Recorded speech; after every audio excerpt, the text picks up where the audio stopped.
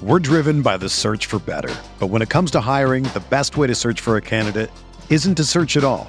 Don't search, match with Indeed. Indeed is your matching and hiring platform with over 350 million global monthly visitors, according to Indeed data, and a matching engine that helps you find quality candidates fast. Ditch the busy work. Use Indeed for scheduling, screening, and messaging so you can connect with candidates faster.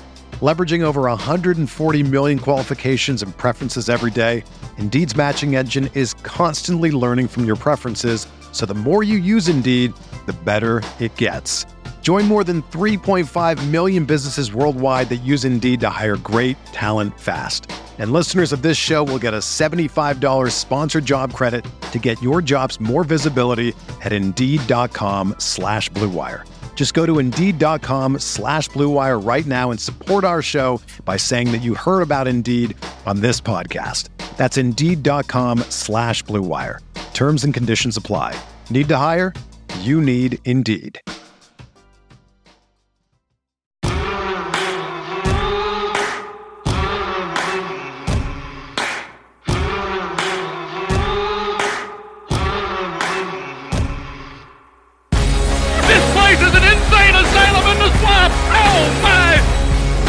Now we know we're just a bunch of average stiffs.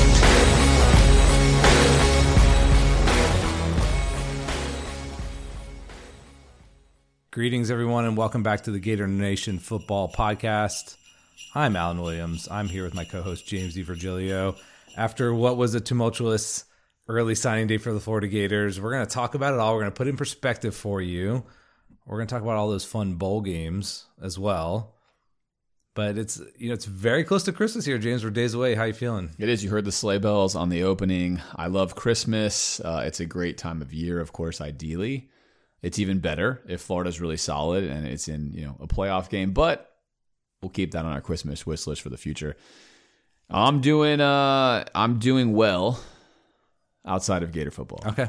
But we have a lot to discuss today. Mm-hmm. A lot to try to figure out and analyze. As we have said since we started this pod 9 years ago, win, lose, or draw, good or bad, there has never been a dull period for us on the pod, Alan. I mean, every time we take even just a 2-week break, it's like the world changes. Can't be us. Right? Craziness. All right. As always, if you like this content, follow us on social media, sub to our YouTube channel for film reviews, and become a patron on Patreon, where you too can drop us a dono. Shout out again for this season of B-Red and Kari the Commissioner's work. Can't say enough thanks to you for providing us with your wonderful services. The GNFP Sammy and GNFP Java Discord threads have been popping off all season long, and they've been definitely popping off in the past couple of days. Check those out if you're interested in discussing Florida Gators football content all season long. And then, of course, merch, which, again, I'm happy to report, Alan, that the company we utilize to list our merch has written me multiple times now personally to kind of see what we're doing and why the merch is selling so well. And that's just a testament to you guys supporting the show. We're doing nothing other than you guys are awesome. Yeah, putting it out there and spending some time creating it. But thank you so much for the support that way. We hope you're enjoying the gear. I'm wearing a GNFP hoodie right now. I actually really love the hoodies. They're warm and comfortable.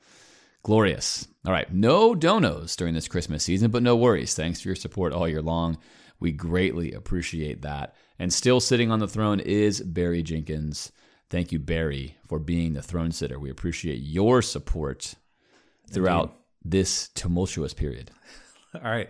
The rest of the legends here: James Ridge, Guy Tumbleson, Cooper and Kylie Craig, Jason Walker, the big homie, Lil Payne, Constantine Double O, Alexander Leventhal, Diego Rivera, Bill Hood, James Newton, Nathan Jeter, Stoshme, Bobby Boucher, Frank Marcellisi, Mike Wechter, Tim Kane, Nicholas Isaac, Mike, Mark Jackson, Tim Hondrick, James Truitt, Gus O'Leary, Brad Wilson, Mark Mitchell, Chris Folsom, Dr. Matthew Galley, Jamie Galliano, Aaron Jeter, Jason Landry, Michael Reeves, Jason Johnson, Zach Sparks, Mark Rubenstein, Tyler Emery, Craig Scrotto, Alan Horn, Sidney Singleton, Kristen Moody, David Sugar, Percy Harvin Baby, and Doug and Lynn DiVirgilio. There you go. All right, James, has this been a tempestuous last few weeks in the DiVirgilio household, or you've been kind of zen about it? How you been feeling? So I'm sad. Sad. I feel sad. I just feel sad, and we'll uncover that. But you and I pour a lot of time and effort into this podcast, and I feel great about that. I love doing this podcast, even on days like today when we're not going to bring you a number one recruiting class and necessarily the best news. It's great to talk about it, analyze it, try to find the proper thread with which to pull on. But, the reality is, Alan, we are in the midst of a 3-year losing run as a program. And in my opinion, we just took more L's from the period we said was so definitive for this Napier tenure starting in early November. It's been L after L after L after L as a macro narrative. Have there been some micro wins? Yes, we'll talk about those. But generally speaking, it's just a trending down. And that makes me sad, as we're going to talk about, because it obviously increases the likelihood that Billy Napier is not going to be the guy for Florida, at least probability-wise. And that means you're even further away than you obviously hoped to be when you started this process 2 years ago. Now, that's not set in stone, but that's where I am right now. It's just disappointing that Florida football is at an all-time modern low right now at this moment. That makes me sad. Yeah, that's a good note. It was definitely deflating. I think you kind of knew this was coming if you paid even a little bit of attention.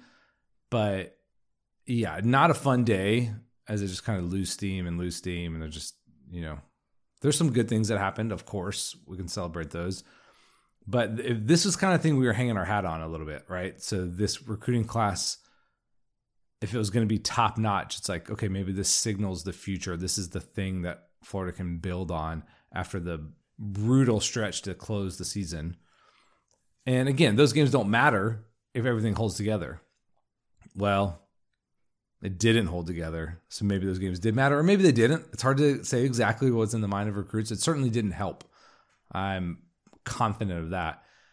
And, this is such a crazy time in college football.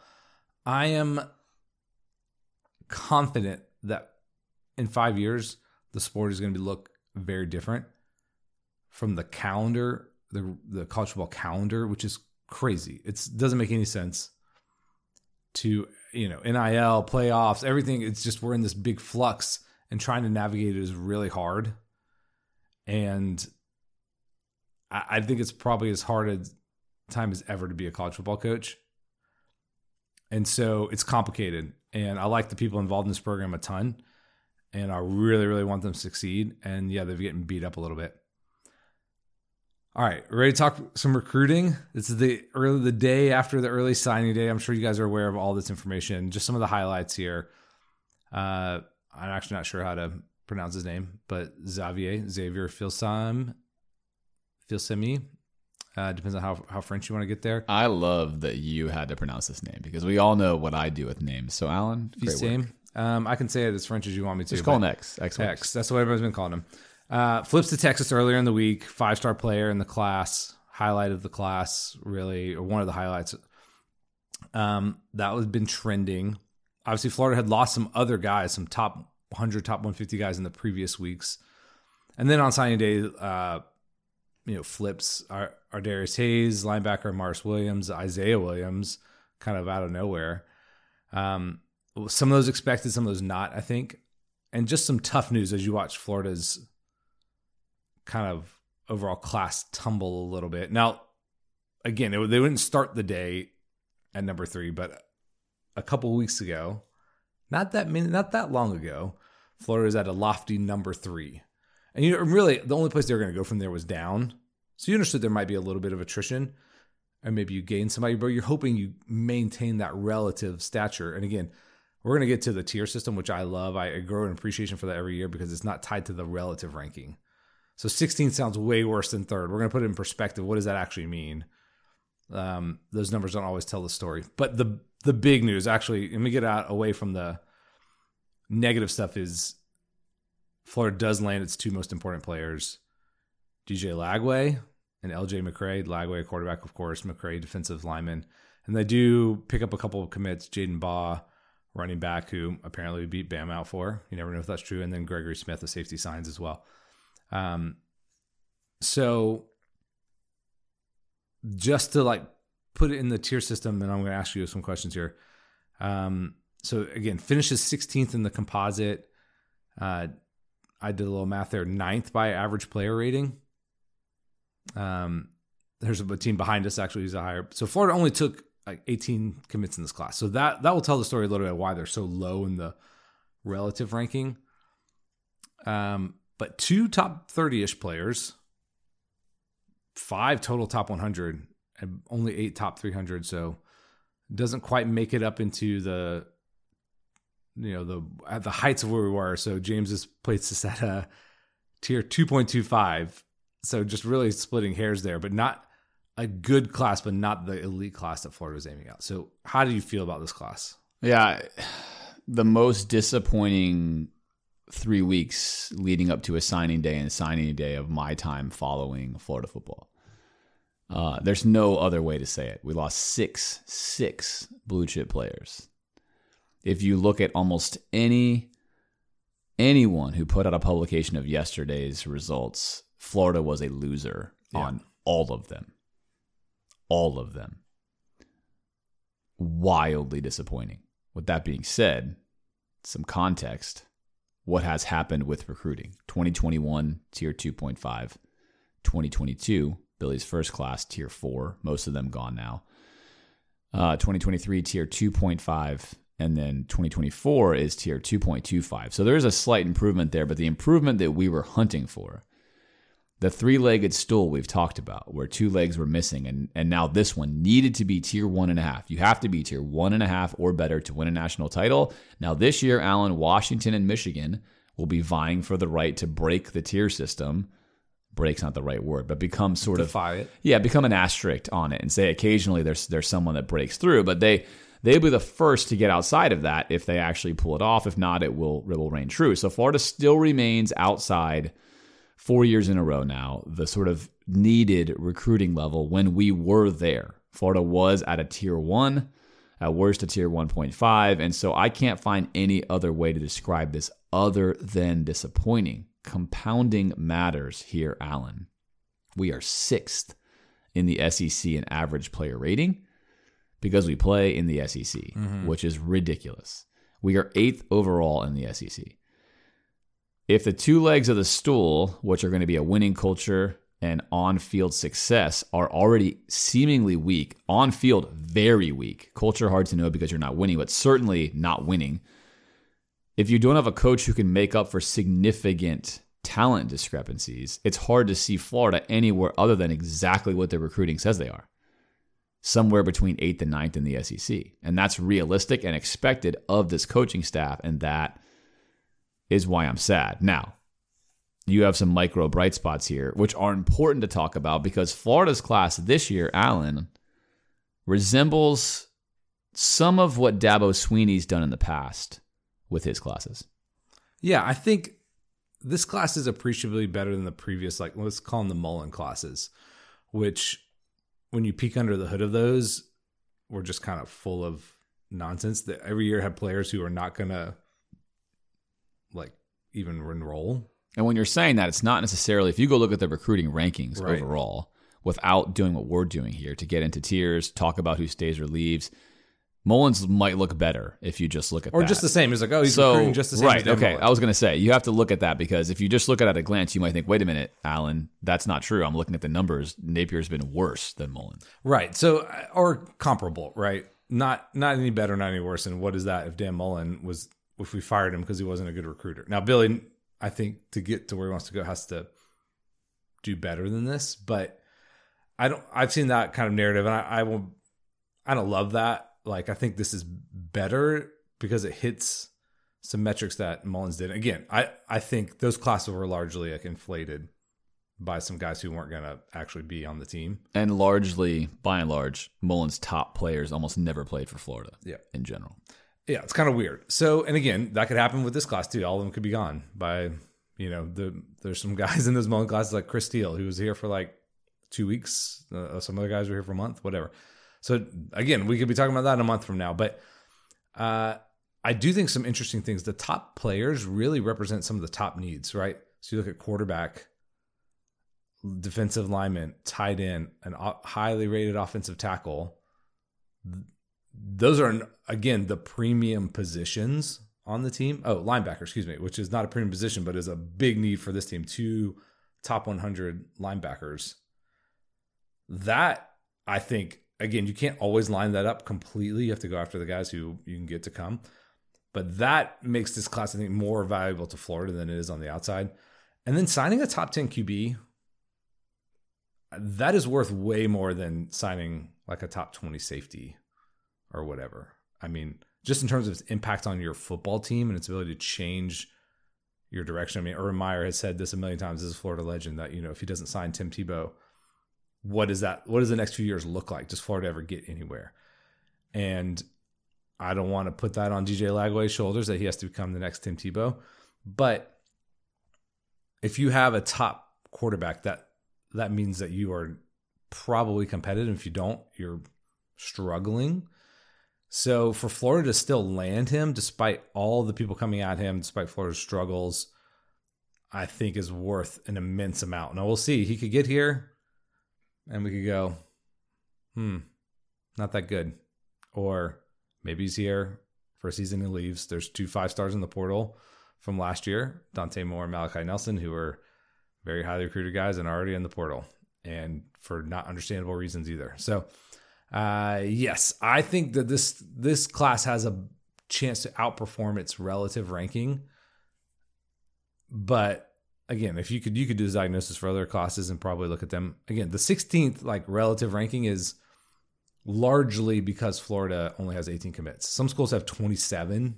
Miami has 27, 28. Yeah, Florida's player rating higher than Miami's. Of course, fewer players, it's easier to have that, but Florida's player rating also fell quite a bit because of the blue chip departures. Right. But I would say I wouldn't have wanted Billy just to fill this with some guys that they didn't believe in. No, with the existence of the pointless. portal now, you can backfill your roster much easier. So again, I would rather us be taking 20 to 25 high school guys every year and only a few portal guys. But in the interim, it's not the worst thing. No, it's not. But I think for me, the narrative here is pretty simple. We talk about hiring coaches on this podcast through one lens and one lens only, the goal to win a championship. Mm-hmm. And while this represents something fine and nice, by some program standards, amazing, right? If you're Ole Miss and you recruited how Florida did this year, that is a coup. But we are not Ole Miss. Ole Miss, by the way, killing it in the transfer portal. But for Florida, Napier being is trending right in where, and I don't want to say this callously, overall is trending more or less right in where anyone who's coached at Florida has trended. Now, much better high-level talent and better average player rating. We're going to keep saying that because that's true. That's why we use the tiers. But for me, the takeaway is this. We mentioned that there were 2 legs missing, and now, for me, Alan, the 3rd leg is also missing. So we have a stool that is completely legless for Billy Napier. And this was supposed to be his specialty. What does Billy Napier do? He recruits. And look, I think it's fair to say that Billy Napier, pre-COVID NIL, the modern football game, would have probably been consistently finishing in the top 5. I believe that to be true. I think that is true. I think this situation is the perfect storm for him and how he wants to run his program, and it's adversely affecting what's happening to him. I want to say as a quick aside, I have never been more disillusioned with the state of college football. And I've alluded to this before, and this is not because Florida is not signing a number 1 class. It's actually irrelevant, even if we were signing a number 1 class. I love football, Alan, more than any other sport because it is the ultimate team sport. It's the ultimate team sport. It takes 11 guys working as one on each unit. It takes selflessness. It takes commitment to something bigger than yourself. It takes sacrifice for the team, and it takes a committed daily effort to get better as a unit. And football is being torn apart at the seams right now because of the lack of structure that is both best for the athletes and best for the coaches.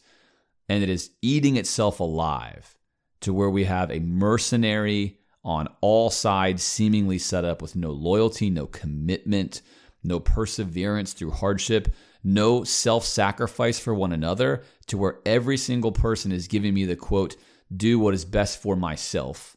Well, I have a message here for those of you that only want to do what's best for yourself. If you live that life and your life that way, you are utterly alone. It is literally just yourself. And that is no way to live life. And it's also no way to play football. And you can't win playing football that way. And I am so disillusioned with the modern state of football. It just makes me more sad. So it's like I'm just in a place of sadness for the overall totality of football and for Florida's performance and for Billy Napier. You know, we root for every coach that gets hired here. We want Florida to win. Our goal is to do what's best for the program. And right now, there's just not a lot for me to hang my hat on. State of football, state of Florida. It's just frustrating. It is.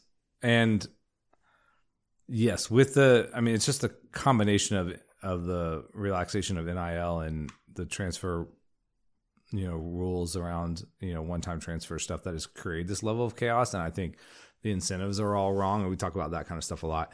So there just needs to be structural changes. And there's not an easy way forward. And we're in this bad, middle ground here. And it's weird to be, lamenting this class. It's funny as I'm scrolling through and looking, if you just say Florida had 2 5-stars and, 5 overall top 100 players, what are they ranked? It's probably not 16th. So some of the outlines in this class don't really mix in with where it lands. And so part of that is a lot of guys outside the top 500. But yeah, it's very strange, right? So and again, I think sometimes it's all about money. Sometimes it's not. As some of our intel, I think, on some of these guys, for a couple of them, it was just straight cash, right? That there's a better deal somewhere else. For other people, the cash is the same and there's just better fits. There's closer to family. And sometimes I do think Florida's in their momentum hurt on some of these 50-50 things where, hey, the money's the same. The schools are great. They like the people. This program seems like it's in a healthier place. And so when you drop those games like we did, when you don't close, again, Florida could be an 8-win team right now pretty easily. And the coaching staff and the current players, that didn't happen for them. And, sometimes the ball doesn't bounce your way. There's tough breaks, but this is a results-oriented business. And so that's tough. And I do believe in the big picture. I'm reading a Bill Walsh book right now called The Score Takes Care of Itself.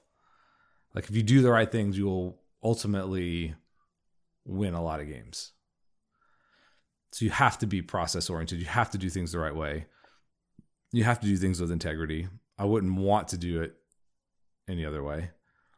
But ultimately, you might find out that you're not the right man for the job or the right group for the job if you don't end up moving forward. So, I don't know. It's not like this. If this was just an aberration over a long, it's weird. 16th, though, they lost some guys, weird NIL stuff. Okay, they'll be fine. They got some really good players, but this is just, when you're looking at trajectory, it doesn't set the right trajectory. No, it's not. It's not a championship trajectory, and that is the frustrating part of it. And it was there, right? That was the thing we were hanging our hat on. He's got it, but also we mentioned how important November was, the Arkansas loss, etc. And look, recruits have lots of reasons why they might want to go somewhere, but make no mistake about it. Losing games in the way Florida has lost games creates a wonderful opportunity for your rivals and other coaches to say, Billy's probably done after this year. Billy's not a winner. The program you're going to is not a winner. And you're going to find yourself 1 year from now having to find another school because your program is going down. Mm-hmm.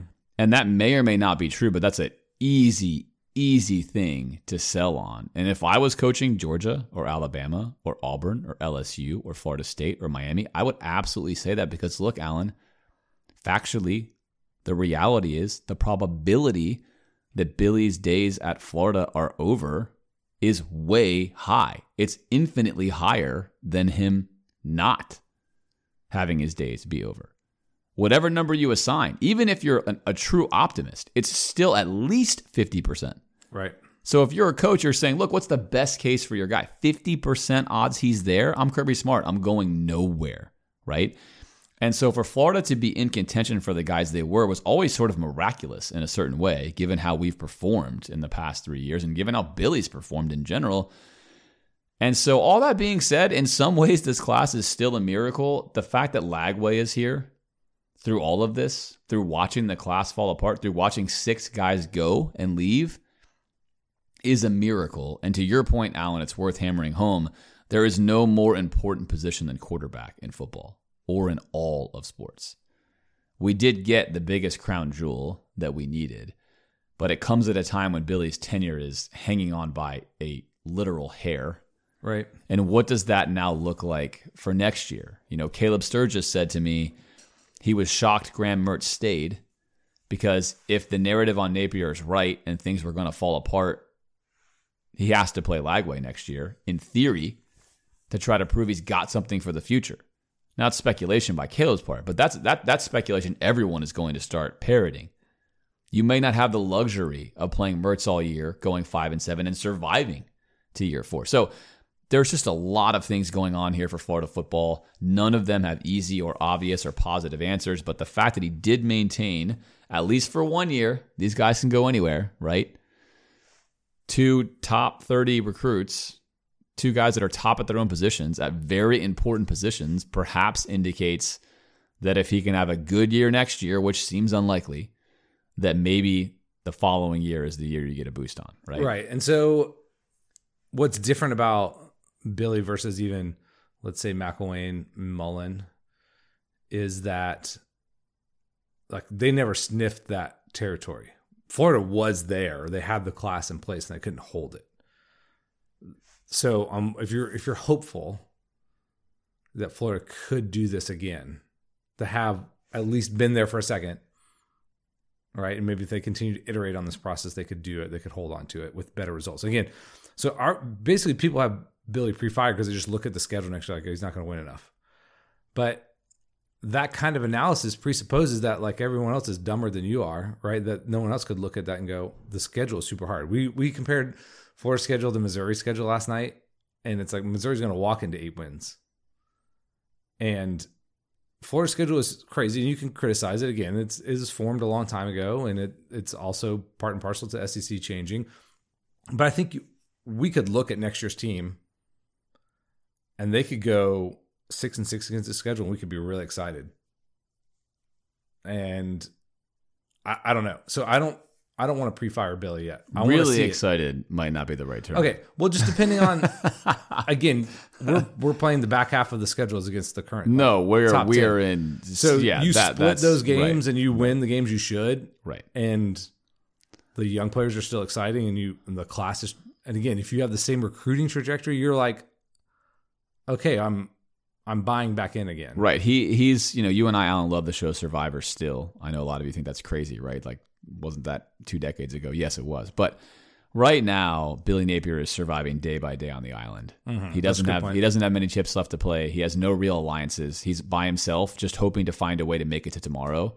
And can he get to year 4 that way? And we said from year 1, this is going to be 4 years. The way he's approaching it, the way he's building it, the way he's clearly hoping for it. He's planning for 4 years. Well, his 4 years are looking in serious jeopardy. And to your point, he's going to have to survive on the island day by day, doing just enough to earn himself a 4th year against a brutal schedule. Like you said, he has no favors being done to him where he gets to walk into a Missouri-like schedule where Florida probably does win 8 or 9 games by default.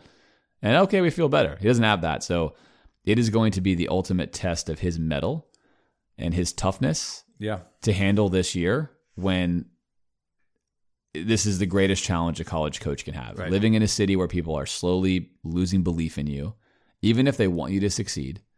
You're not getting any wins when you need them. Your staff, as we're going to talk about, is in the midst of significant change and turmoil. And the outside narrative is that you're a dead man walking. Nothing can be harder. So we'll see if he can pull a Lazarus here and resurrect himself. But, signing day was that hope, was that glimmer to grab onto and say, look, Florida's a top 5 class. He's getting it going. It's going to happen. And instead now, it was a collapse at the finish. It was a 4th and 17 completion 5-6 times in a row where we lost what we needed. And that there's just no way to sugarcoat the difficulty that is going to cause. Perception does equal reality in these things. Right. And the reality for Florida is it's a program that is on fire right now, not in a good way. All right. So one more thing. I don't know how many times I'm going to quote this Bill Walsh book over the next year, but he's the very beginning of the book, he talks about his low point. So their first season was a train wreck. They won like 2 games. The 49ers were kind of a mess of an organization when he took over. The next year, they had been kind of up and down, and then they lost several straight, and they had a chance to, like, they're playing the Dolphins in Miami. It was a massive game for them. They lost on just a heartbreaking fashion. And on the flight back to San Francisco, he broke down. He was like crying on the plane. And he was like, this was the low point. And then he had to just continue to like battle from like moment to moment to get them. And because like they have another game the next week. And they won that game and they won a couple more. And then the next year they won the Super Bowl. Now I'm not predicting the Gators win the national championship, but they had the stuff in place and they just had to ride out those really tough, because this is football and you're playing the SEC, it's similar. Every week is a battle. You have to win enough of them. And if the process is right, again, Billy's right, the Billy process is the method. We'll see if it pays off even next year. Yeah, doesn't feel right now, but we'll talk more. We'll give it like an encapsulation at the end of all these discussions of where we think we'll play that same litmus test we played earlier. Where are you 0 to 10 with confidence in Billy, and what does the future look like? So we'll get to that if you're wanting the big picture narrative. We'll get there. We're going to walk through some other events, of course, that have occurred. Okay. The other thing that's happening during this time is the portal. A lot of portal activity for Florida. Some of this is not new news, but why don't you walk through these players, starting with Ty Bowman, and I'll do the Hurts helps. All right, so we've already named, of course, the other ones on previous. Odom, Kamari, Max Brown, Will Norman, Caleb Douglas, Andrew Savenia, and then Chris McClellan. Those I've talked about. While we were away, if you will, we've had Ty Bowman, Jordan Herman, Jalen Farmer. Perkins we just hadn't mentioned, but he ended up at Toledo. He ended up at Toledo, yep. So Farmer's at Kentucky, Herman's at Charlotte, Perkins at Toledo, Princely, which is just so painful, at Ole Miss. We'll talk more about that in a second. ETN, who, wow, yeah, rumored Georgia, but more pain there, right? Part of the ET offense. He's out. Miguel Mitchell transferring. We'll talk about. We'll evaluate each one of these. And then staying is Cam Jackson. Going pro is Kingsley. Yeah, we've talked about those guys. And we talked about those 2 guys. All right, so Alan, I want you to let's just go through each one and give me your evaluation on whether this is good, bad, or neutral for Florida. So Ty Bowman leaving the program. Yeah, this is probably helps in terms of roster, building. Yeah, helps in roster building, correct. Jordan Herman. Again, helps. This guy's probably never going to play for Florida. Yeah, helps. Jalen Farmer. Is the guy's kind of intriguing. You see him getting picked up by Kentucky. That could be a player. Again, hadn't played for Florida yet. Wasn't able to break through. So it's probably fine, but I'm going to label it neutral. Okay. Yeah, I agree with that. Perkins? Yeah, it's fine. Yeah, fine. That was a guy who, again, he's been gone the entire season. He couldn't get lined up correctly. Yeah. He had talent man-to-man, couldn't get lined up correctly. All right, Princely. Man, okay. This one is such a difficult one. And part of the reason, the NIL stuff is tough. The portal kicks me harder, right? So there's some good things about the portal. Some guys do need to transfer down. You show up at a place like Florida and it's like, okay, you need to be in a group of 5 situation. And there's some group of 5 players who it's great that they have an opportunity to come play at a bigger stage. When you move laterally-ish, it's hard not to feel that's just a total mercenary move. And it's not, and again, if your coach gets fired or like, there's some life circumstances like, back in the old days, we had to get a waiver of my mom is sick or something. There's other reasons to transfer. But when it's just like I'm lightly or largely dissatisfied and I'm going to move sideways, this is where it really hurts college football. No one's like, man, Ty Bowman, I can't believe he left. Right? Or even a guy who maybe played a decent amount, but it's like, all right. But when you have the leaders and stars of your team transferring to like similar programs, that's where you start to erode like love and culture. And this is what college football is about. So this is a dangerous thing that's happening in college football. Recruiting has always been a silly, crazy thing. But the transfer of like established stars in this free agency kind of thing is not good for anybody. That's my mini rant right there. But losing Princely at this stage of Florida's development is absolutely brutal. And don't let someone tell you otherwise. Yeah, horrible. This is awful, terrible. I don't care that we thought he was going to go pro as a staff. That's like saying that you thought Tom Brady was going to retire, and then when he chose to stay and he left your team, you didn't care anymore. Because, right. I thought he was going to stop playing this year. I already counted him as gone. Well, he comes back to you, says he wants to stay. You go, right. Great. 100%. Absolutely. What do we need to do to keep you here? Right. We're here. And I'm with you, Alan. Of course, we could talk about structure. I think a simple fix to some of this stuff is, hey, you know what you can't do? You can't transfer to another Power 5 school. You can transfer down all you want. Go down. You can't transfer laterally. It's like a non-compete clause. That would change a lot of the silliness of what goes on for this mercenary hunting. That's not going to happen because we can't do that kind of stuff, right? But those are things you could do. You could say to stop kind of the madness. But in this case, to look at what happened, and we're going to cover this in a second. I don't want to get too far ahead of it, but for Princely, this matters. To look at what happened with firing Spencer, with not announcing a replacement until basically signing day, seemingly whiffing from what I understand on multiple of your top D-line targets. And look, I love when people send me the message board comments. They're my favorite. Things like, hey, trust the process. The names you're going to see at the D-line are going to blow your mind. It's such a massive improvement. And then we get who? Who do we get, Alan? Remind me. Who? That's what all of you said. Who? Because that's right. Who is our new D-line coach? Is just a guy. And I hope he kills it. But he's a dude. He's a young dude. He's not very experienced. He's just a guy. Not some mega name, not some stud. And it's not a great look when Princely's on social media saying, yeah, I might still come back to Florida depending on the coach. These are just incoherent, poorly organizationally run things. This is a failure of management. This is terrible across the board. And to lose your best and most productive player on defense when you are in the midst of a rebuild to an SEC West team that, oh, by the way, as a coach who a lot of Florida fans would love to have, who was our other top candidate for the job, is the worst look that you can have. And there's no way to dress that up. Florida is in a talent dearth. We need all the talent we can get. And we just let one of our best players walk out the door. And he's somewhere else. Yeah. And that is rough, no matter how you look at it. Position like edge rusher.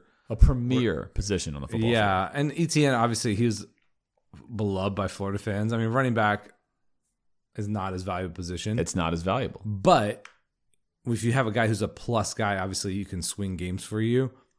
You want that guy. We talked about building a whole half of an offense around him.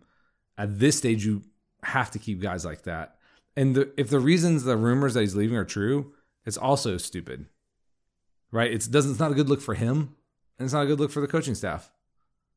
So bad all around. No, I mean, RB2 in the case of ETN, right? His mom says that on Twitter. We have been saying it all year long. And I've heard you guys about the pass pro.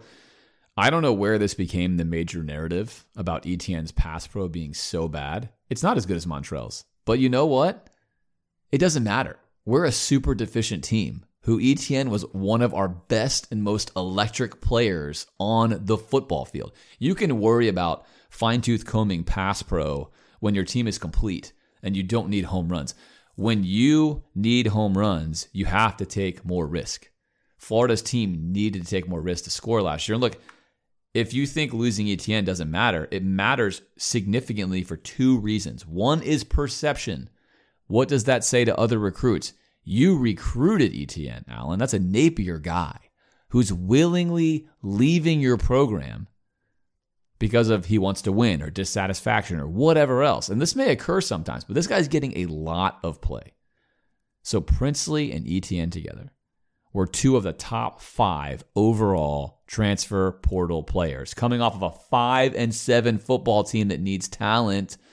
And yes, if we just look at ETN, can you largely replace him with Montrell? You can. Statistically, it'll look kind of similar. You're going to get good production out of the running backs, like you mentioned, right? All those things are true. But we cannot be losing fan favorite quality football players in the midst of their development where the junior year should be his best year and then say, no big deal, we can just replace him with Montreux. It's so dumb. The touches thing is like so dumb. Like from both sides. It's so dumb. It is dumb because like you said, and you say it all the time, in the NFL, you're going to be in a timeshare. Almost certainly. And also your draft stock is higher if you don't have the mileage on you. And also, look, I'm not saying Etienne's great in pass pro. He's not. That's not what I'm saying. But again, sometimes when players leave us, it's very easy to let your heart get in the way and be like, yeah, we didn't need that guy. We're better off without him. That is not true. It's just factually not true. A surefire way to lose football games is to lose talent. The next guy up mantra in football is a nice, cute meme. It's really fun. Hey, this guy works really hard in practice all the time. We trust him. He's capable. Great. You know what? He's not as capable as your starter. He's not as capable as your all-pro guy. Zach Wilson is not Aaron Rodgers. Next man up. Not Aaron Rodgers, right? You have to keep your star players, Alan, and that is brutal. So obviously we've said enough on that, but that's brutal. Both those guys, brutal, sickening, horrible look. It just continues to look like the house is on fire, right? Miguel Mitchell. Right. This is probably, I'll say a neutral. I know he didn't have his best year on film this year, but he's still a young guy who's played a lot. And you're going to have to replace him with a decently high-end guy. So it doesn't kill Florida, but I don't think it helps Florida either. I don't think, on film, I don't think this guy had it, given the reps I've seen. Not a guy that I would want to start or trust to play.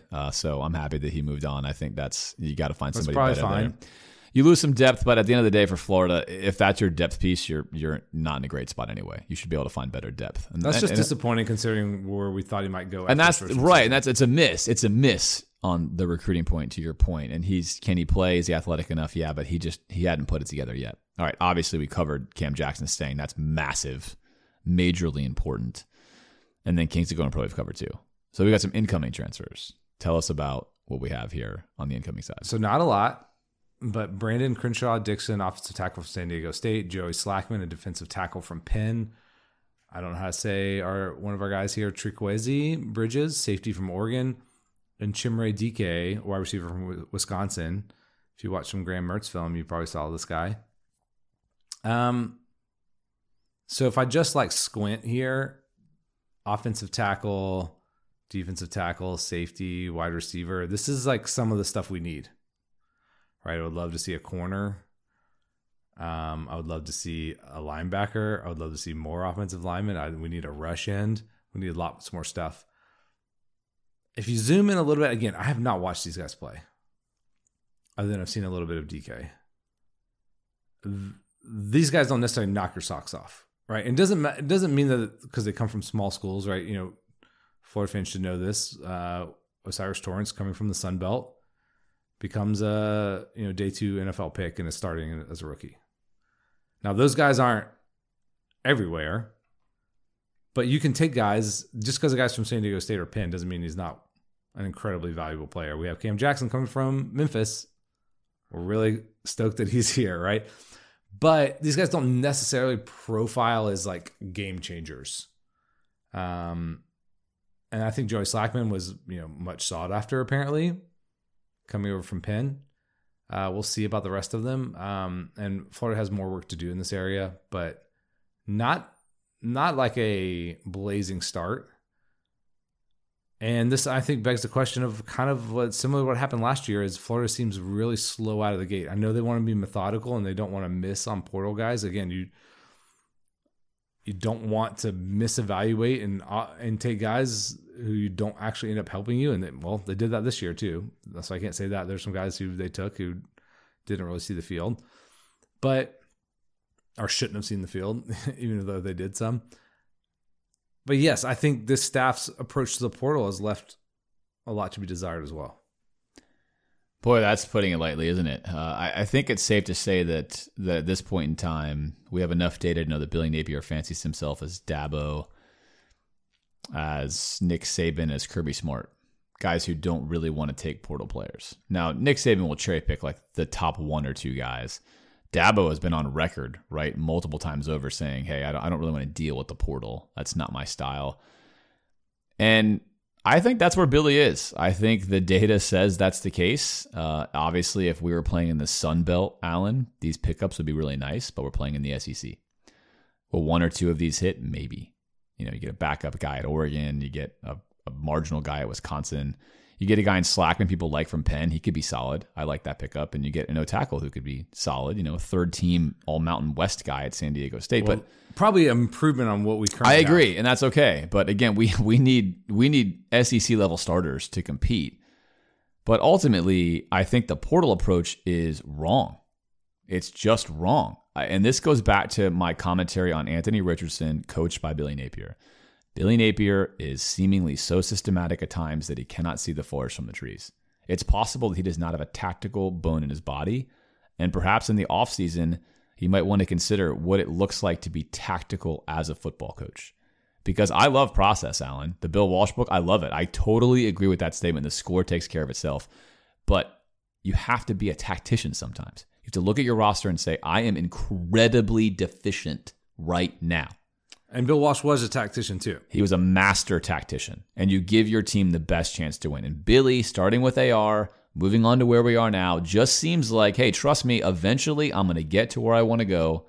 I'm a turtle moving at 1 mile an hour, and eventually we're going to wake up and have a great football team. And along the way, I am not going to violate my sacred rules of Dabo and Saban and Kirby, who you, Billy, are not yet.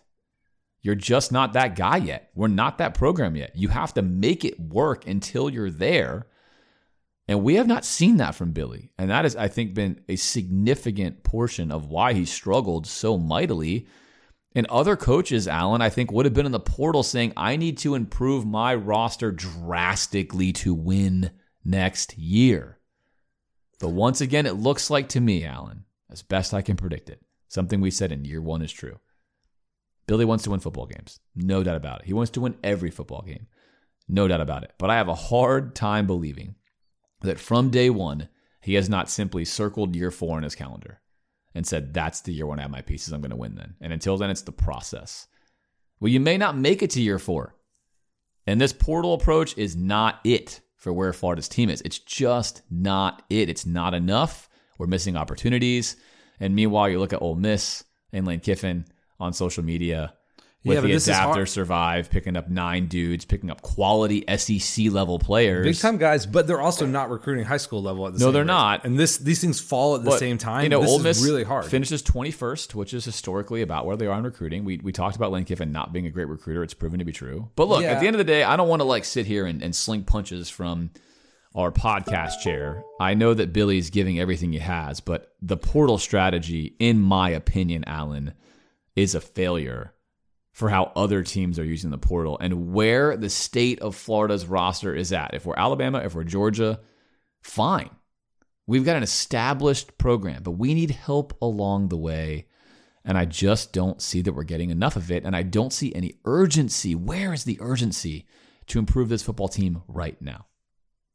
I mean, it doesn't appear to be urgent. Again, it's hard to devote enough resources to fix every problem, but whatever portal strategy they're using, it makes it slow seemingly.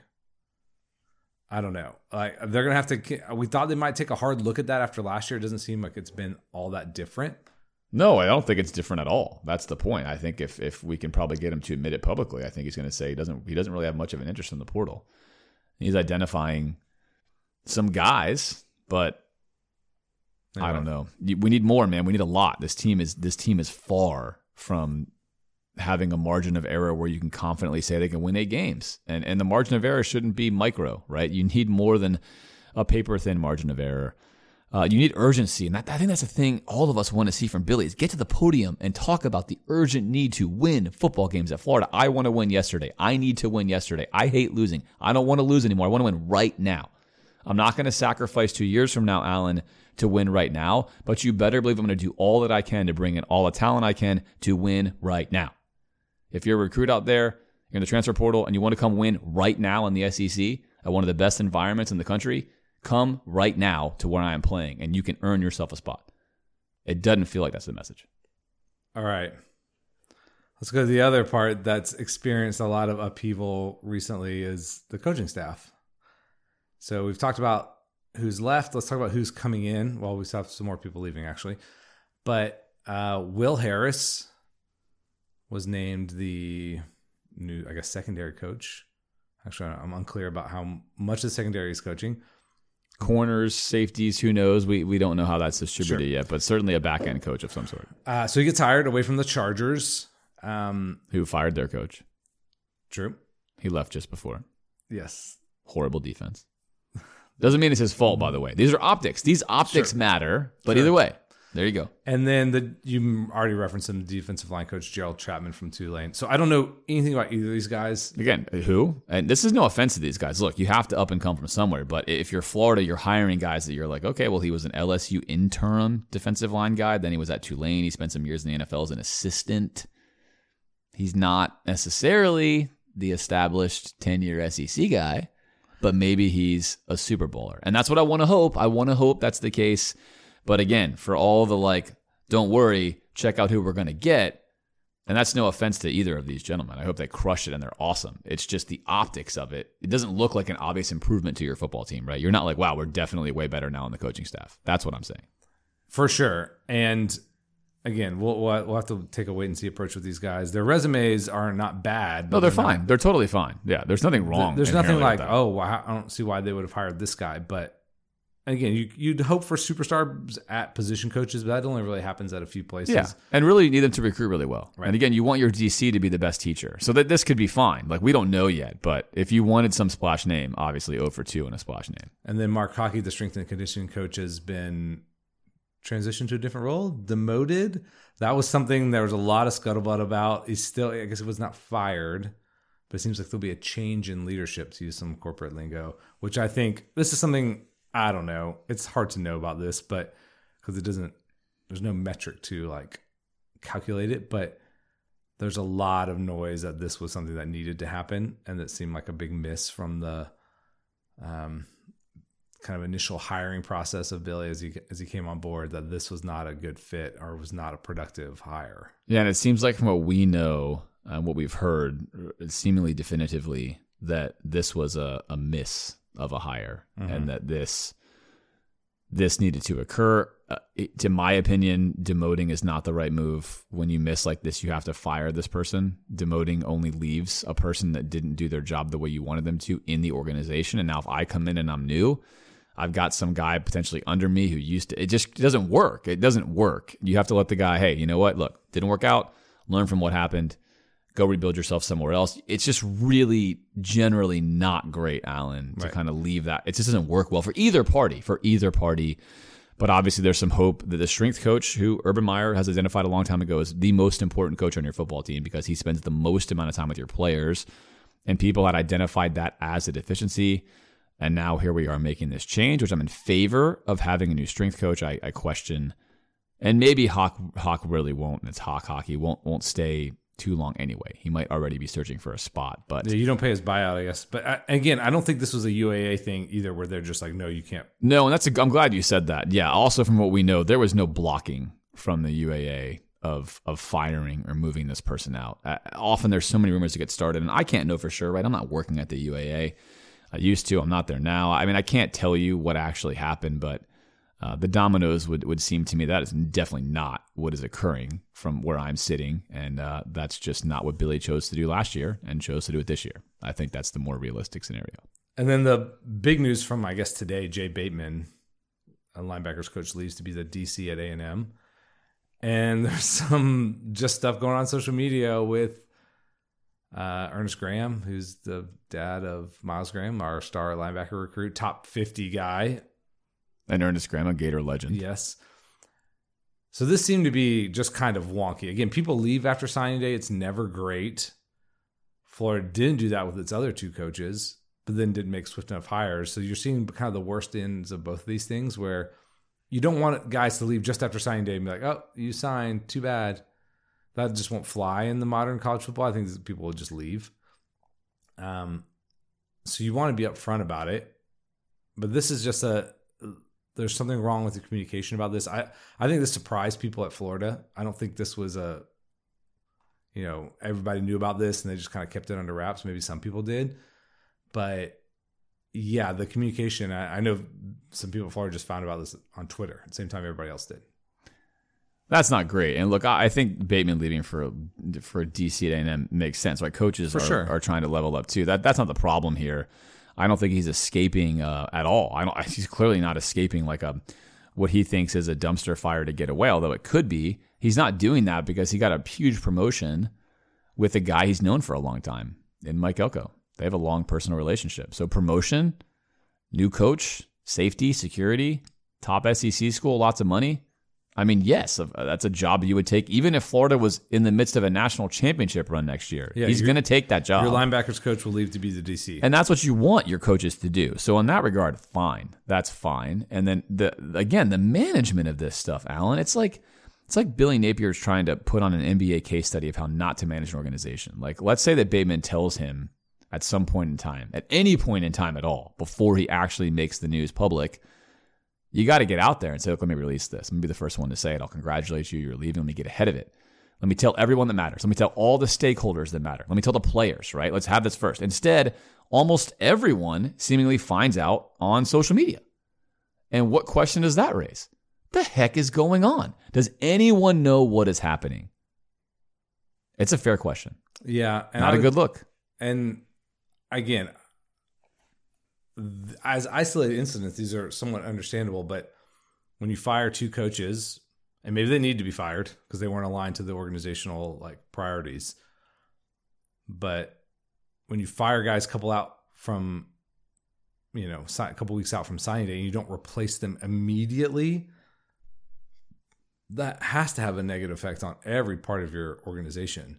And again, the CFB calendar is terrible. It's so stupid, but it is what it is, and you have to manage that better too. Yeah, we teed that up, right? I talked about it being 7 or 8 days last time we were on the pod, and to think that we went all the way basically to signing day. Not only the most crucial time in the recruiting calendar in general, but an absolute watershed moment, a pivotal moment in Billy Napier's career at Florida. And you decide to go into that period basically missing 2 of your lieutenants is insane. Insane. Is someone not sitting around the round table with him saying, hey, you know what? Press the pause button there. How about we don't fire anyone until after the offseason? And look, let's say you got a guy who's dragging his feet in recruiting. He's not recruiting a certain guy hard enough. Well, you know what? You get in there and recruit that guy hard enough and get yourself through signing day. Because what you can't do is have high schoolers and their handlers and their coaches and opposing coaches saying, hey, you want to go to Florida and play corner? Who's going to be your coach? You want to play safety? Who's going to be your coach? And they go back and they ask Billy Napier, who's going to be our coach? I don't know. Trust the process. We don't know yet. Working. It's going to be someone great. You're going to love them. Or D-line. You got guys on social media. Who's the next coach? I don't know. I don't know anything more than you know. I mean, these are bad looks, Alan. These are bad looks. And like you said, if it was just one time, you're like, hey, you know what? We're humans. But it's like Florida special teams. Each week, they surprised you with something new and different and bad.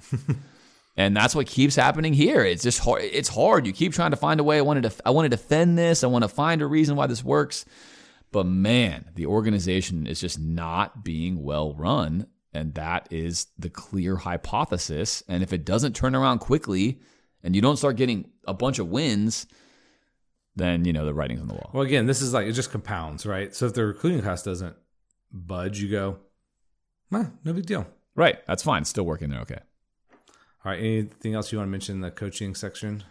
We'll talk about Willie Korn just for a second. So there's a rumor that Liberty's OC is going to potentially become Florida's OC. I've got a bunch of great research ready on him, but we're not going to talk about it until that actually becomes something, because why waste our time if it's not going to happen? If it does happen, I've got stats and data and tons of stuff on Liberty and what he's done and what it looks like, whether he matters or not, or whether it's Jamie Chadwell or not. So we'll save that, though, because, again, that's not official. We don't know yet. No need to get ahead of ourselves. We'll wait for that to happen.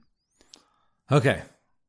Let's talk about some fun stuff, some of these bowl results, some wacky bowl results as we shift towards the end of the program here. Yeah, we'll do wacky bowl results. We'll do live reads, and then we'll hit on, Alan, I'm going to ask you that question before we get into the future bowl preps about where are you with Billy Napier's tenure. Okay. All right, here we go. Army, Navy. This occurred obviously a week or so ago. Army was favored by 2.5. They beat Navy 17-11. You got that pick correct. I got that pick wrong. Yeah, go Army. Right, there you go. Myrtle Beach Bowl, Georgia Southern. Unfortunately, your mom's alma mater takes a beatdown to Ohio 41-21. Yeah, I don't think that's surprising, but I had to go Homer pick. You did, sure. yeah. You gave me a free one there with Ohio. Thank you. R&L Carriers, New Orleans Bowl, Jacksonville State takes care of Louisiana in overtime, 34-31. I'm sure this was the barn burner. Yeah, I watched a few minutes of that one. It was definitely back and forth. Avocados from Mexico Cure Bowl. Good Lovely stuff. They're in Orlando, Florida. Appalachian State, 3.5-point favorites over Miami of Ohio, and they get it done 13-9. Yeah, both of us were on Miami after some previous results, but App State, there you go. 13-9, slugfest. The Isleta, New Mexico Bowl in Albuquerque. New Mexico State essentially playing at home, favored by 3, gets clapped by Fresno State, 37-10. Yeah, I mean, these games where, like, you asked me, I have zero clue. There's no surprising score in any of these early games. None. Beatdown, though. All right, the LA Bowl, Boise State taking on UCLA. UCLA handles business 35-22. Yeah, I picked Boise State here because they had really done well since they fired their coach, and UCLA seemed to be treading water. But there you go, UCLA. Chip Kelly entering year 7 at UCLA, recruited a robust 60th this cycle. USC, by the way, Lincoln Riley in at 19th. So, hey, if you're Lincoln Riley, you know what's not as easy as when you're at Oklahoma? Recruiting. Because Oklahoma recruits itself for the most part. USC, it's like Florida, a little bit harder to recruit. Radiance Technologies Independence Bowl. Texas Tech destroys Cal 34-14. Yeah.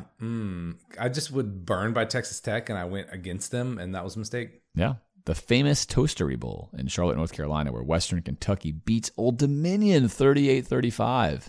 What a game. Yes. I wish I watched some of it. Scooters Coffee Frisco Bowl in Frisco, Texas. Marshall versus UTSA happened yesterday. UTSA wins 35-17. They're a fun program right now, so good for them. Thus far, that means you and I are tied. Tied at 8-11 as we get the postseason. That's all the championship games plus the bowl games thus far. A robust 8-11. All right, it is live read time. Get ready. Bum, bum, bum. AG1 sponsoring the podcast this season. We're thankful for them, and they are, of course, your daily foundational nutritional supplement that supports your entire body health. It is not just a greens drink, although it is green. It mixes multiple things together. It is a one-stop shop for your supplements, and it also tastes surprisingly nice. I must say that is definitely true. I enjoy drinking it in the morning before breakfast, as it basically makes me feel like I've gotten everything I need to start my day optimally. If a comprehensive solution is what you need and want from your supplement routine, then try AG1 today and get a free 1-year supply of vitamin D and 5 free AG1 travel packs with your purchase. Simply go to drinkag1.com/GNFP. That's drinkag1.com/GNFP. Check it out. And Alan, let's change up the order here. Tell us one more time for 2023 about our friend Josh Duty and Fearless Salary Negotiation. Love to. So if you're fielding a job offer and you're a high earner, this is your dude, okay? The dude, no pun intended there. We talk all the time about using a mix of optimal and exploitative strategy to get the best possible result for every situation. And that philosophy works on and off the field. And our longtime friend, Josh Duty, aka Stat Boy, can help you find the perfect strategy to optimize your next job offer. So he's worked with all types of people, from all types of experienced professionals, from Fortune 5 companies like Google's to startups to hospitals, everything in between. So if you're a high earner who's looking to make a move soon, you should absolutely work with Josh to negotiate your job offer to make sure that when you put your head on your pillow after that first day at your new job, you know you didn't leave anything on the table, and your compensation package is as good as it can be. You can find Josh over at fearlessSalaryNegotiation.com. Click that get one-on-one help button to learn more about his coaching offering, and make sure to tell him that you heard about him on the pod. FearlessSalaryNegotiation.com is where to go when you want to be absolutely sure you're getting paid what you're worth. All right. Lastly, Corey Amira and Amira Custom Homes. So the good news about Corey Amira and Amira Custom Homes is you get to draft your own team, and you get a choice of all the materials that you could possibly want in any project design you want. There's no restriction. There's no NIL. There's no other coaches trying to steal your players. You can build your dream home from start to finish. And Corey Amira, the founder of Amira Custom Homes, will be with you from start to finish. So the head coach essentially is working with you the entire time, and he can build any home that you want. There's no style he cannot do. On his website, AmiraCustomHomes.com. You can see his portfolio. And of course, he would love to work with fellow Gators as he tends to work in Alachua, High Springs, Gainesville, Jonesville, Newberry, Fort White, and Trenton. So he's in the Alachua County area. If you are looking for a custom home, Corey Amira is your guy. As all of you know by now, he has been basically in this industry from birth. He has all the experience that you need, and he's a fellow fan of the podcast. Check out some of his custom builds at AmiraCustomHomes.com. That's AmiraCustomHomes.com. Bowl prep time, Alan. But first, let's revisit the Billy Napier question. Okay. So what I'd said to you, scale of 1 to 10, this is November, early November, before the gauntlet of the 5 games. Where were you with Billy Napier in sort of future expectation that, you're satisfied, he might make it? And I think you were at a 7, if I recall, and I was at a 5. Right. And I was at neutral, and I wanted to see what happened for 6 weeks, and you were at 7, and you wanted to see what would happen for 6 weeks. I was optimistic. Correct. So now, having seen that and where we are right now today, where are you on your meter of confidence in Napier being the guy?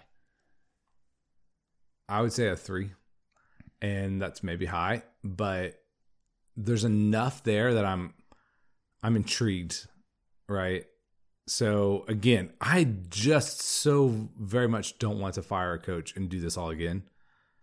I think my appetite for that has waned considerably watching us walk through this over and over again. And yeah, it just puts you in a bad cycle. I don't want to deal with it. And there's enough hope for me there, right, that Billy can navigate his way through this if given enough time. And you've seen some places that have been patient and they've been rewarded. Again, if you're not seeing anything that you want, then it's kind of a dumb thing to keep moving forward. I do think Billy's had a really tough hand. And again, he could have easier schedules. He could be coming off back-to-back 8-9 win games. We wouldn't have been in this conversation at all. And so that's just his misfortune in his rebuild. He's got to deal with that. And again, there's a lot of misfires, and we're scrutinizing this heavily. Probably more than most programs have been scrutinized historically are the ones that are happening now. But I do think he can get it done recruiting. There's enough there that goes, maybe this could turn into something. So I'll say 3. Okay. 3 seems fair. Yeah, I'm at a 0.5. Okay. And I'm not at a 0 because he does have Lagway. Mm-hmm. He does have some top end players on the team, and it's not the end of 3 years yet. So I've gotten the question a couple of times: Is Billy Napier, is he Florida's Willie Taggart? No, I think they're fundamentally different guys. But you know what he is right now? He's the worst coach Florida's hired in the modern era, record wise, certainly. Correct. Now, is that entirely fair? I don't think so. If you put him, I think you have to equate, drop him into McElwain years, correct. Does he crush it? I don't know if he crushes it, but he's probably similar. That. Right, exactly. I agree. And that's why it's not fair to say that. So yeah, sure, record-wise, heap on it, it's right. But if you put McElwain with the schedule that Napier's had, I mean, what happens? He's basically, though, in the bottom bucket right now. That's the reality. You can split hairs and rank him all you want. He's in the bottom bucket, and he's got to find a way to call himself out of the bottom bucket. And I'm not at a 0 because he has 1 year left in the 3-year test. But seemingly everything he's wanted to go right has not gone right. He is not inspiring confidence. He's not inspiring confidence with his words, with his actions, with what's happening. There is not a lot to hang your hat on. And we have a murderer's row next year. So for me, yesterday was writing on the wall Wednesday. And it certainly feels like the writing is on the wall for Billy Napier. Mm-hmm. And I hope he finds a way to work himself out of it, and that next season we find a way to get positive momentum, and we find a way to make it work. But right now, if you gave me a choice, would I trade Billy Napier for Lane Kiffin? I would do it.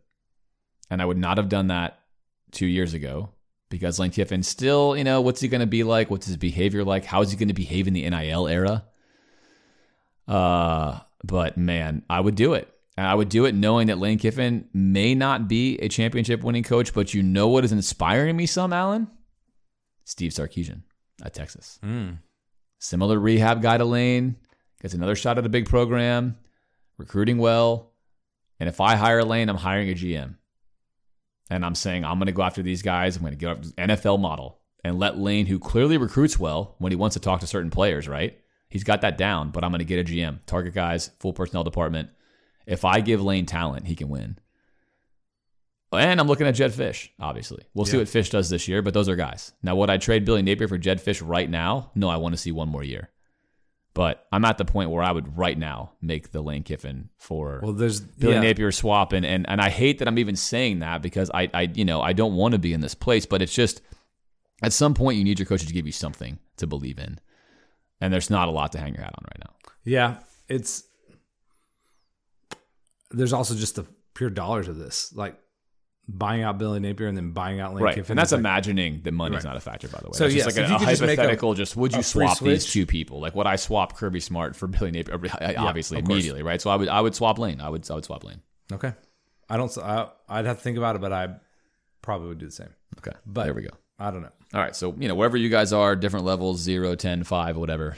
We're all in this together. There's probably not anybody who's above 5. I'll say that. Boy, I can't imagine anybody's above a 5. I mean, that would be wild at this point in time. That would just be ignoring all the realities. All right, bowl prep time. Let's you do ready? it. Can't wait. More good stuff. All right, today. Let me start off with this. Yeah, today. Let's go. Let's do it. So if you listen to this like right now, you'll hear this pick You're tonight. Okay, the roofclaim.com Boca Raton Bowl, South Florida versus Syracuse, who's favored by 3. I'm going to go with Florida teams don't want to play in Florida at their own home stadium. They're bored. They're not interested. I'll go Syracuse. I will too. There's some momentum around Syracuse right now. I don't know if that translates to this game on Thursday, but there it is. All right. Friday night, the Union Home Mortgage Gasparilla Bowl in Tampa. UCF favored by 5 versus Georgia Tech. I'm going to do the same thing here. Georgia Tech not playing in their home state. UCF playing in their home state. I'm going to take Georgia Tech. Both these teams are highly unpredictable. This is just a homer pick. I'll join you on Georgia Tech there. All right, on Saturday. You can't pick UCF. That just also feels wrong. No, yeah, exactly. Come on. Okay, Saturday. Let's start off with the Birmingham Bowl in Birmingham, of course. Duke versus Troy. He's favored by 7.5. Is that no Mike Elko. Yeah. Troy won the championship, obviously. So did they lose is their coach already gone too? Yeah, I think they're both gone. It's a coachless bowl. I mean, Troy, 7.5 though. I'm gonna go Duke. Yeah, why not? That hook got me there. Let's set the 0.5. Okay, the Camellia Bowl, Arkansas State -3 versus Northern Illinois. Whenever you get a chance, whenever I get a chance to go Salukis, I go Salukis. You do? So Northern Illinois. Yeah, give me Arkansas State. Red Wolves. All right, the Lockheed Martin Armed Forces Bowl in Fort Worth. James Madison -2 versus Air Force. Anytime I can pick a president as my choice, I'm going to do it. Dude, James Madison has been quietly one of the best stories this year. The fact they got to play in a bowl is great. Outrageous. Super great. I love it. All right, both of us on JMU Okay, there you go. Let's go. All right, famous Idaho Potato Bowl in Boise, of course. Utah State -2.5 versus Georgia State. I know you studied this. This feels too far away from Georgia. This is the reverse of your other one? Yeah, Utah. It's not in their home state, but it's close. So I'm going to go Utah State. All right. Yeah, sure. Let me join you there. That's great. All right, I love that. The 68 Ventures Bowl. What do you think this is? It could be 67 Ventures. I have no idea. Well, it's in Mobile, Alabama. There you go. So, hometown team, South Alabama, favored by 17 versus Eastern Michigan. That's a huge number, big number for a bowl game, and I'm gonna believe in that. I will too. Alabama. There's a reason it's so big. I have no idea why. Yeah, it's too big. All right, SRS Distribution Las Vegas Bowl, Northwestern, who had a surprisingly great season versus Utah, who's favored by 6.5. So I think neither of these schools are too likely to be tempted by Las Vegas. Utah seems like they won't be at all. So I'm gonna pick Utah. Yeah, Utah just. I don't know. Northwestern could be competitive in this game. Utah's not obviously flying high, but they still want to be there, I think. All right. The Easy Post Hawaii Bowl. Coastal Carolina versus San Jose State. Favored by 10.5. Does that feel big to you? This is a tough one because both of these schools are on the coast. And so it's they're not going to be in a place where they're just distracted. Who's more focused? Since you have no idea about the teams? No, I love it. I think Coastal Carolina, though, kind of halfway across the world, I think they're listen, 10.5 points. I didn't fly all the way across the world by more than that. I'm taking Coastal Carolina. I have no idea. San Jose State. Let's do it. Good pick. I'm riding you. All right. Tuesday, December 26th, the Quick Lane Bowl in Detroit. That's the place I don't want to go, I think. Bowling Green versus Minnesota, who's favored by 3.5. Yeah, I think both of these schools are disappointed to still be up north. So this is a really hard one to pick because Your travel rubric is I don't think good. they want to be there at all. But I think Minnesotans in general have a healthy distaste for Michiganers, and I think they want to win in the state of Michigan. So I'm going to go with that. I'll do Minnesota as well. I love it. All right. The Serve Pro First Responder Bowl in Dallas, Texas State versus Rice. What do you do here? I don't know. This Double is Texas. this. I can't. I don't have no rubric. I have no rubric. So 5.5. Those are weird spreads. Yeah, I mean Texas State can get that. I'm gonna go Texas State. I'm landing on Rice, baby. Do that one for me. Like that. The Guaranteed Rate Bowl in Phoenix, Kansas, 12.5 versus UNLV. All right, UNLV used to the temperature and weather in Phoenix, which I think disappoints them. Kansas is like, man, this is awesome. It's warm. I'm out of Kansas. I'm favored by 12.5. Yeah, they're gonna get that. I like Kansas here. UNLV's been a nice story, but I think they're out of their league here. All right, on the 27th, let's start with the Military Bowl presented by GoBowling.com. Go check out that site, I guess. And this is in Annapolis, Maryland. Virginia Tech favored by 10.5 versus Tulane. Coachless Tulane. Yeah. In transition, traveling up to a neighboring, Virginia Tech, neighboring to Maryland. It's close, but not in their state. I'm going to go Virginia Tech. I'll join you. One of my faves, the Duke's Mayo Bowl, because the coach gets dumped with mayo afterward. In Charlotte, North Carolina versus West Virginia. West Virginia favored by 6.5. Obvious here. North Carolina in home state, they can't possibly win this game. So West Virginia. I guess no Drake May in this game, probably. I'll go West Virginia too, although that feels weird. All right. DirecTV Holiday Bowl in San Diego, USC versus Louisville, who's favored by 7.5. What do you think here? This is your travel. I don't think USC wants to play this game. I don't either. At all. And again, they're close to home. Nobody cares. Louisville cares. This is a marquee game for them. No Caleb Williams in this game. This is a marquee game for them. Yeah. I'm taking Louisville. Yeah, same. I wish that number wasn't as high, but I'll that take is it. too high. But I think the Vegas, they know what's up. All right. We've been together on a lot of these here. Okay. We're either going to have a great record or a terrible record. All right. Tax Act Texas Bowl, Oklahoma State versus Texas A&M, favored by 2. I mean, layup mode here. Taking Oklahoma State. Although, if I wasn't doing my geographical picks, I would take A&M because I do think teams that get a new coach that they start to rally around feel inspired to play hard. It's weird, but I think that's true. But I'm not going to do it. I'm not going to violate the state rule. I'm taking Oklahoma State. Yeah, the Gundys want this game. It's they like to style themselves as better than A&M. I think see them as a direct competitor. Yeah, I agree. It is a direct competitor. All right, okay, very nice. Thursday, the Wasabi Fenway Bowl. The Ponies of SMU favored by 11 versus Boston College. I mean, I say no more. SMU. Yeah, deal. Boston College, not a fan. I'm saying anything else in general. It's in Boston. They don't want to play in that game. All right. Bad Boy Mowers Pinstripe Bowl at Yankee Stadium. Miami -1 versus Rutgers. Yeah, Rutgers not happy to be there. I mean, they're happier than being in New Jersey, obviously, but still not that happy. So Miami. I think Miami lays an egg. Rutgers picks up the win. I hope they do. I love when that happens. But all right, I like it. All right, the Pop-Tarts Bowl. You ready for the Pop-Tarts Bowl? I'm ready. It's in Orlando. NC State versus Kansas State, who's favored by 2.5. I think Kansas State in general probably eats more Pop-Tarts than people in North Carolina. And therefore, I think they're more excited to be in this game. So I'm definitely taking K-State. I'll do K-State as well. Yeah, good choice. S'mores Pop-Tarts, by the way, are fire. If you haven't had those, pick them up.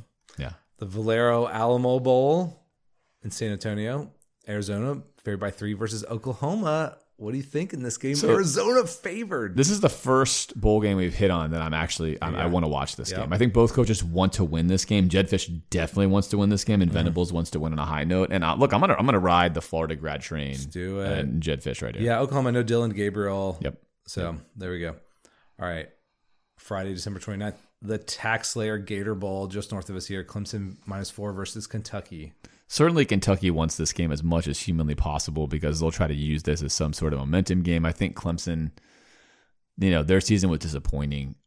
I can't believe in anything Kentucky does, and I refuse to pick them, so I'll pick Clemson. I'll join you there. I think Clemson wants this enough. They're in a place where they would want to be there enough, I think. All right.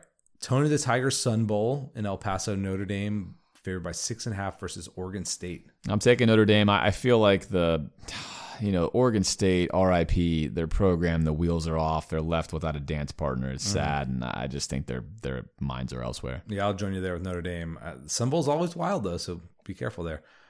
AutoZone Liberty Bowl, Memphis versus Iowa State. Yeah, the clones are like, Clones, favored by man, 9. get me out of Iowa. It's not Florida where I'd like to be, or California or Hawaii, but it's certainly not Iowa. And Memphis is at home. They don't want to be there. Iowa State.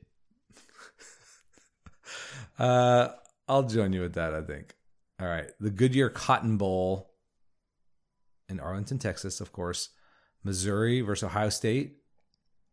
Is Ohio State favored by 1 now? Can Ohio State field a football team if all their players transferred? Like, what's that look like? I know Missouri was favored at one point. Which was wild to see. Well, we can make it a pick 'em. But I mean, obviously, like all of Ohio State seemingly is transferring and uninterested in this game. But I think. All right, this is down to Ohio State 0.5. Okay, Does well, that there change you it go. for you? No, I mean, I think both of these teams want to win this game. I think Ryan Day needs to win a game, and I think for Missouri, you're like, this is house money. Let's beat an Ohio State team that's limping around. Most of their best players are not going to play. They have an offensive problem anyway. I'm going to take Missouri. Wow. That's crazy. I'll go Missouri as well.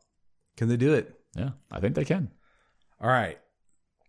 The Chick-fil-A Peach Bowl on Saturday the 30th. We got Ole Miss versus Penn State, who's favored by 4. I've thought Penn State's fraudulent all year long. I don't like their team. They played an easy schedule. I'm taking Ole Miss. Yeah. Let's do it. Lane Train.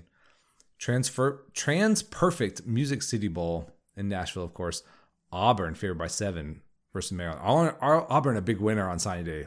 Yeah, by the way. They're back in it. Yep, Hugh Freeze does what he does. That's what you do. You win on signing day, get some momentum, make things happen, steal Florida players, pay them more. Well done. I have to take the Terps here. It's bowl season. Go Terps. Yeah, give me War Eagle, Tigers. This That's is going to be a play. fun one, though. Yeah, I'd watch smart this play. one. That's a smart play. I'd pick Auburn, I think, if I was really not making the homer pick. All right, this one I'm just ready to. I'm so locked and loaded on this one. Capital One Orange Bowl in Miami. Yep. Georgia favored by 14 versus Florida State. Does that 14 scare you? No, they'll win by 100. I'm taking Georgia. Yes. Florida State, everybody's opting out. Barstool Sports Arizona Bowl, Toledo versus Wyoming. Wyoming favored by 3.5. Anytime you get a chance to pick a team that wears brown and yellow jerseys, I think you have to, and I'm going to do it. I have no idea. I'll have to go Wyoming. All right, on the 1st, here we go. Monday the 1st. Let's start with the ReliaQuest Bowl in Tampa. LSU -10 versus Wisconsin. I mean, Wisconsin always plays in Florida, and they tend to always do well in bowl games. LSU, Jaden Daniels, what's he doing? I don't know. He can't play in this I game, doubt he's can he? playing this game. Yeah, I'm going to go Wisconsin. All right, I'll do LSU. That's probably the better pick. All right. The Verbo Fiesta Bowl in Glendale. Liberty versus Oregon, who's favored by 17.5. Man, this is like the team with crushed dreams getting a small opponent. This is typically good for the small opponent. I'll take Liberty. Me too. I like Chadwell. Fun fact, Liberty ran the ball 70% of the time this season. 70% running, 30% passing. There's a fun fact for you. All right, the Cheez-It Citrus Bowl in Orlando again. Iowa versus Tennessee, who's favored by 8.5. I cannot tell you how happy this makes me because you know what you can't spell. You can't spell citrus without UT. You can't spell citrus without UT. It never makes me sad. They should never want to go here just because it never makes me sad. All right, this is actually a very fascinating matchup. Of course, all of you know I love Tennessee's wide splits as a concept in football, going up against a really, really good Iowa defense. How does that match up in a bowl game where maybe things aren't as solid? But if Tennessee can't beat an Iowa team that really shouldn't score against them in a bowl game, then by more than 8.5, then what's happening? So I'm taking Tennessee. Yeah, same.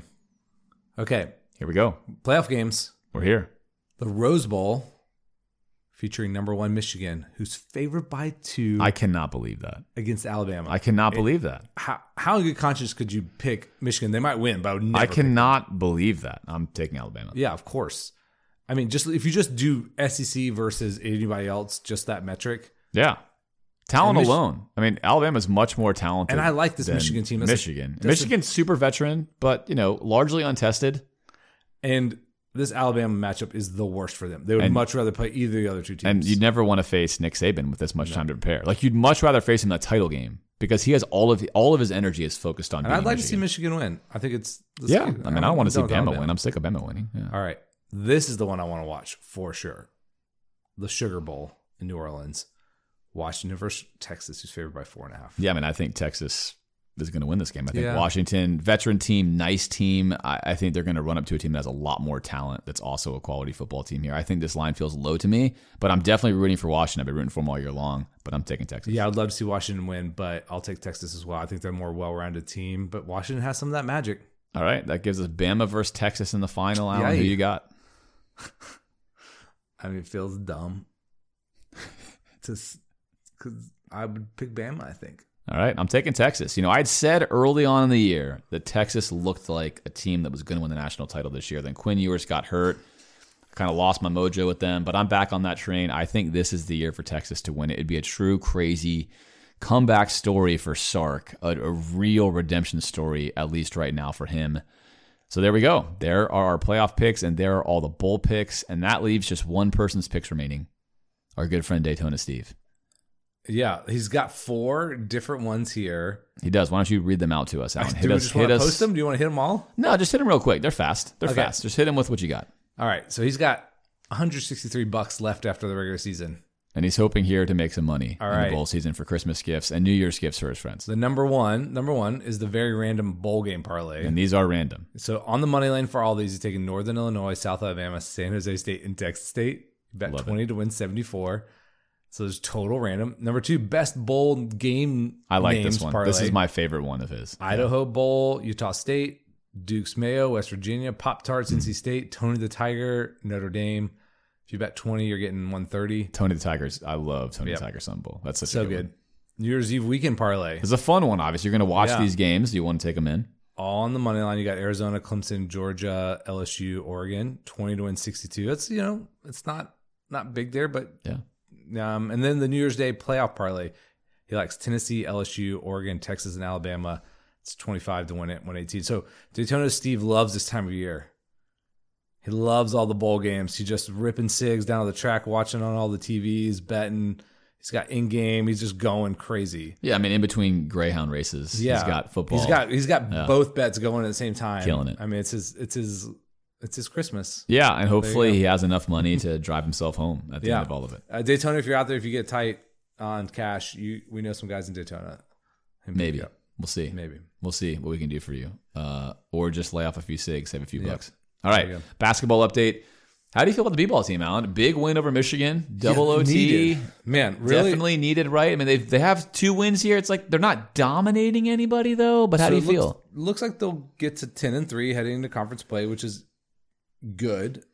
I think you'd really like to have one of those wins of between Virginia and Wake Forest. Yep. I think if you had one of those back, you'd feel really great headed into conference play. The Open with Kentucky is going to be a big test. This team is hard to get a handle on. They've been really up and down. Looked really good at times. Looked not so great at times. I think that's going to be them all year. But if they get hot at any point, they're going to be really fun to watch. Yeah, undefeated when they've had all of their pieces. Okay. So they have not lost a game when all the starters have been there, which is good. It's so much more fun than the Mike White era because this team scores the basketball. Yeah. Their issue is free throw shooting and defense. And ideally, you have to play good defense to win titles. And turnovers. Yeah, that's the same concept with, right? That leads to bad defense. But yeah, you have to make free throws, take care of the basketball. Obviously, you have to play better defense than what Florida does. But I would much rather take a team that's scoring in the 80s if this is going to be like a bubble team than one that's scoring in the 60s. Totally. They are fun to watch play, even if it's frustrating with what they do. If they can figure some of those things out, they've scored against everyone and I mean, absolutely everyone they've lit the scoreboard up on. So it's like they can score. If they can clean some stuff up, they can You be would dangerous. hope to defensively, the more you play together, the more you can kind of get a little more cohesiveness. That there does seem some upside there.